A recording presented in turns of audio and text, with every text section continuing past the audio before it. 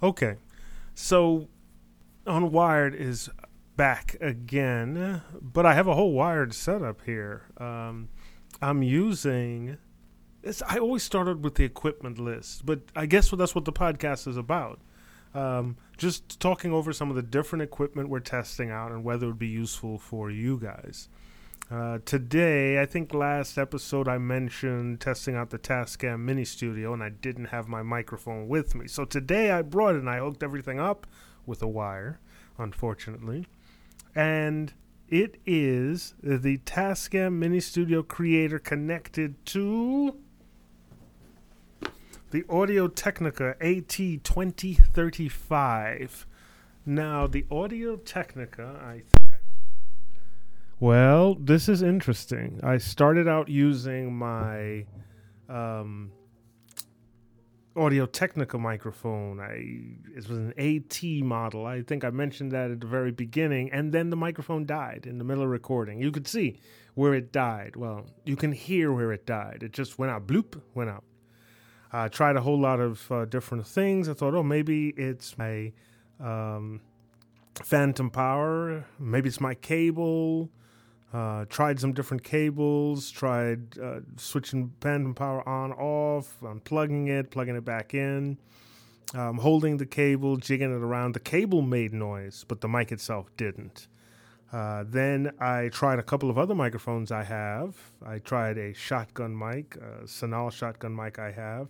I tried a Sennheiser E845, and those worked fine. One's dynamic, one's condenser. One required phantom power, switched it on, off. Those microphones worked. And now I'm using my other Audio Technica microphone. I forgot what number it is. This is a condenser microphone, and phantom power works fine on it. So for some odd reason, that brand new microphone, highly rated microphone, died. So I had to package it up and send it back to Audio Technica to see if I can get it repaired. So we'll see what happens. So I'm gonna switch this conversation. I can still do a couple of different mic tests, but I don't. I'm sort of off of that right now. So I'm going to go ahead and talk about something I did this weekend. I got a new drone in. I can't show you any drone footage because this is a podcast, but I did end up getting, after some research, I always suggest you do your research. I got the DJI Mini 3 Pro. I got the Pro for a couple of specific reasons, but I got the Pro and I got it with the RC Pro controller. That's the controller that comes with the screen. I already have a Mini 2 with the RC N1 controller. That does not have a screen, and part of the reason I did not fly that very often, part of the reason I did not have as much fun with that drone is having to hook it up to my phones. Normally, I have pretty large phones with Otter cases, and those were pretty much too huge to fit in the controller. So every time I wanted to use the drone, I would have to take the phone out of the case, make sure it was properly charged up, then fit it in, plug the things in, bring up the app, make sure everything is okay. If a phone call came in, because it is a business phone, I'd have to get it out of drone mode, take the call. It became a hassle. And so once I saw a friend with the controller with the screen on it, I was hooked. I thought long and hard about it before I purchased it because it was an additional purchase. And there are other things I'd like to hold out for the business. But getting into drones has always been a thing for me. And having to use my phone, I even went out and got a different phone, but then you'd have to be within Wi-Fi because it didn't have mobile data, blah, blah, blah. It just became a hassle. So when I saw the Mini 3 Pro come out and the features that it had that the Mini 2 doesn't, I was hooked. Took my time, did some research, made sure it was the right one, got it, and I'm in love with this thing. So we went out to the beach recently, and I flew it around. It was a pretty windy day, but the Mini 3 held its own. And man, it's a whole different world when you're able to just pull out the stuff, make sure the batteries are charged, get it out on the ground, and start flying. The screen isn't as bright as I wanted on a beach. If you're on a semi-cloudy day, you're going to be just fine. It's rated at 700 nits. I don't know of a way to measure that myself, but it's rated at 700 nits, and it is absolutely it's fun to fly. It takes great images.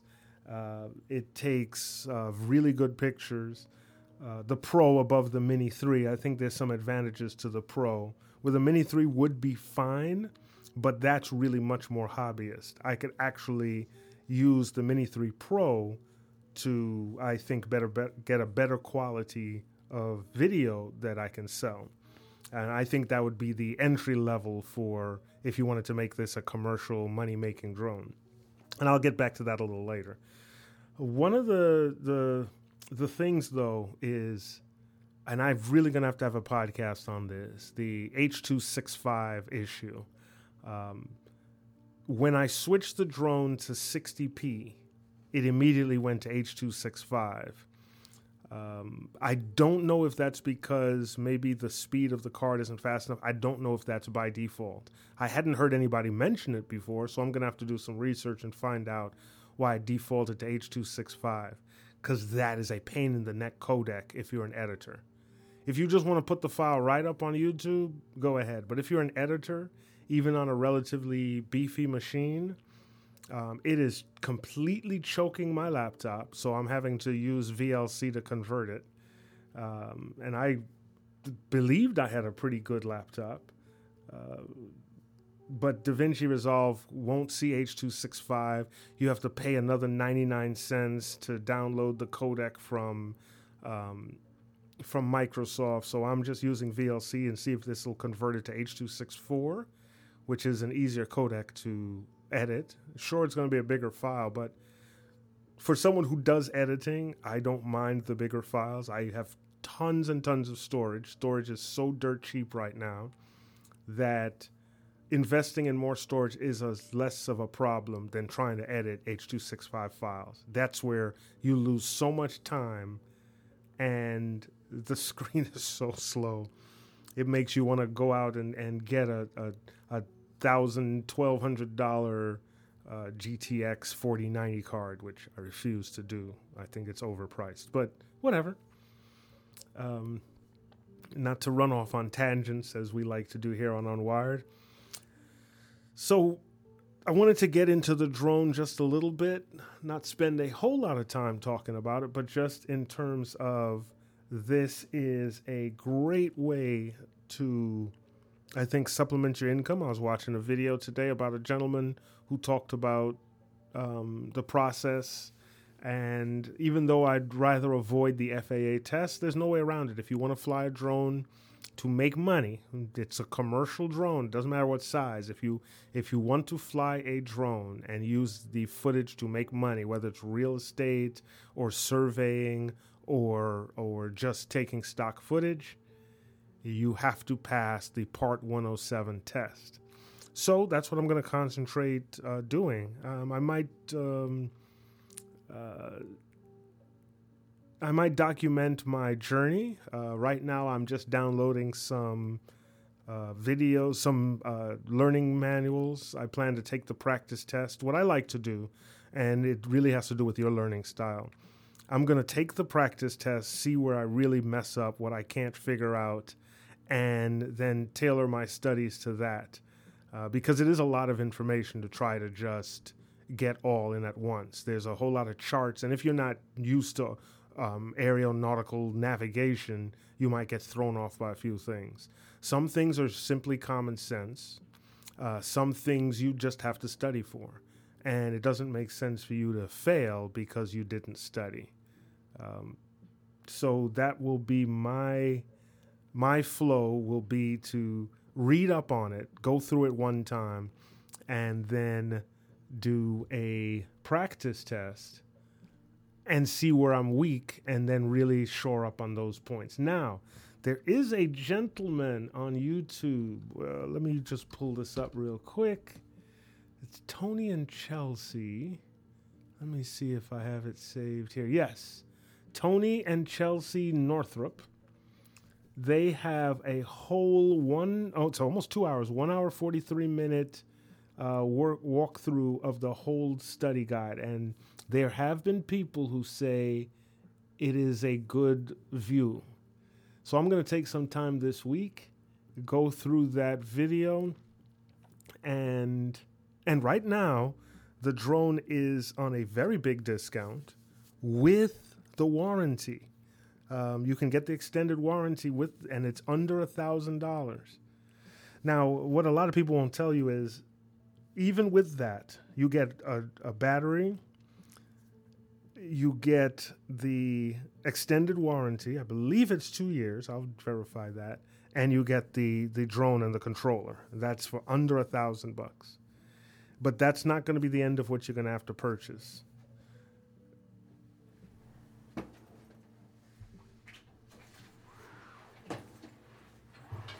You are going to want to get a case. You're going to want to get additional batteries. And for some strange reason, there's no charger that comes with it. So for you to charge it, you would have to have a pretty high quality battery bank to plug the drone into.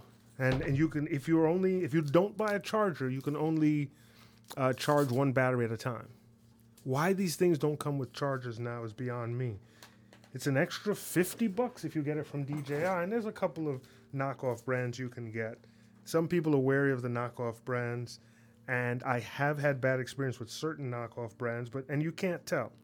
So to be safe, you get the DJI brand. Now you can charge up multiple ones with the DJI brand of charger, but you need a fairly high charger to do that, and that's what I've been reading up on. If you have 60 watts, it'll charge up, the DJI charger will charge up the one that's most charged first so you can get back quickest. And then it'll charge the next, it'll charge 3 batteries at a time. So that would be your good bet. Now there's another brand, I don't have it on the computer here.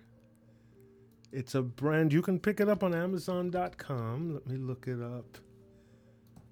Mini Pro 3 charger. Let me see if I can get this name right. It is a Hanatora. It's only a 2 battery charger, but what's nice about it, it's quite a bit more compact than the DJI, and it has an LCD screen that'll tell you all the statistics of the batteries you're charging, the refresh rate, whatever. And this, right today, as of today, it's only showing for $42. Now, the reason I didn't buy that one is only because that too doesn't come with an actual charger. It doesn't come with, it's the unit to charge, and then it comes with some USB cables. Now, there's a USB in to charge it, and that's mini. I don't know why they still have these mini USB plugs. Just put everything to USB-C, for heaven's sakes. So that's mini to USB-A, and then it has an out USB-A to any device. So you basically charge up the charger in your spare time, and then it charges the batteries, okay? So it has a battery, you charge it up, and it'll charge the drone batteries. I ended up getting, oh no, I wonder if I bought the right thing. Oh, I may have bought the wrong thing. So I ended up getting a multi-charger, multi-plug charger, and what that will do is charge up batteries, it'll charge up the drone controller, and it can charge up your phone, but you have to plug that into the wall. So why that's different is that you have to be at a location where you have a wall outlet, or you have a battery, a portable battery that has wall plug outlets you can charge off of. I have those things. But now I'm beginning to wonder if I've made the right decision. Because as I look through this, there are a couple of different chargers. And the concept, here it is. I got an ANBE, ANBE, Mini Pro 3 multi-battery charger station. And that's one you plug into the wall. So it can it can charge up batteries, multiple batteries, while you're attached to a wall or 120 volts or something that can provide you enough voltage. And I'm beginning to wonder if I've made the right decision, because let me take a look at this Hanatora, Hanatora.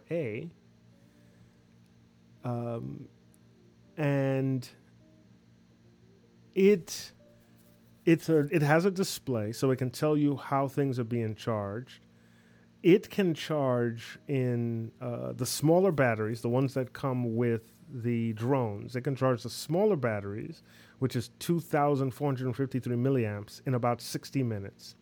The bigger batteries, 3,850 milliamp hours, it takes 80 minutes to charge those. So what I didn't understand is whether or not this gets charged on its own, and then it's more portable to charge. But that, like I said, it requires a 60 watt. So you'd have to still buy something separate, an additional 60 watt charger to charge it. So yes, this one doesn't come with a battery on its own. This model, and this is why we verify, this model does not come with a battery on its own. It only comes with it's only a charger. So you would still have to plug it into something. So if you get something lower than a 45 watt charger, it'll only charge one battery at a time. So 45 watts and up, you can charge both batteries in an hour, the smaller batteries in an hour. I hope that's not too confusing a set of information. So that's the Hanatora. Now, if you get the DJI model, which can do 3 batteries at one time. Let me look that up. DJI Mini Pro 3 charger. All right. The DJI model, which sells for $50, is also, it doesn't... I'm really getting frustrated at the fact that you buy this $50 charger, but it doesn't come with any cables, and it doesn't come with a power adapter. So you buy your drone, comes with batteries, but no charger. Sure, you can just plug your drone in, but while your drone is plugged in, you can't fly it. Then you buy the charger, and buying the charger by itself is useless. Yes, you might already have cables and a charger, but what if you don't? And then you have to buy specific wattage of charger. They supply a 30 watt charger for $19, but the problem with that is that takes forever to charge. And I think that's recommended.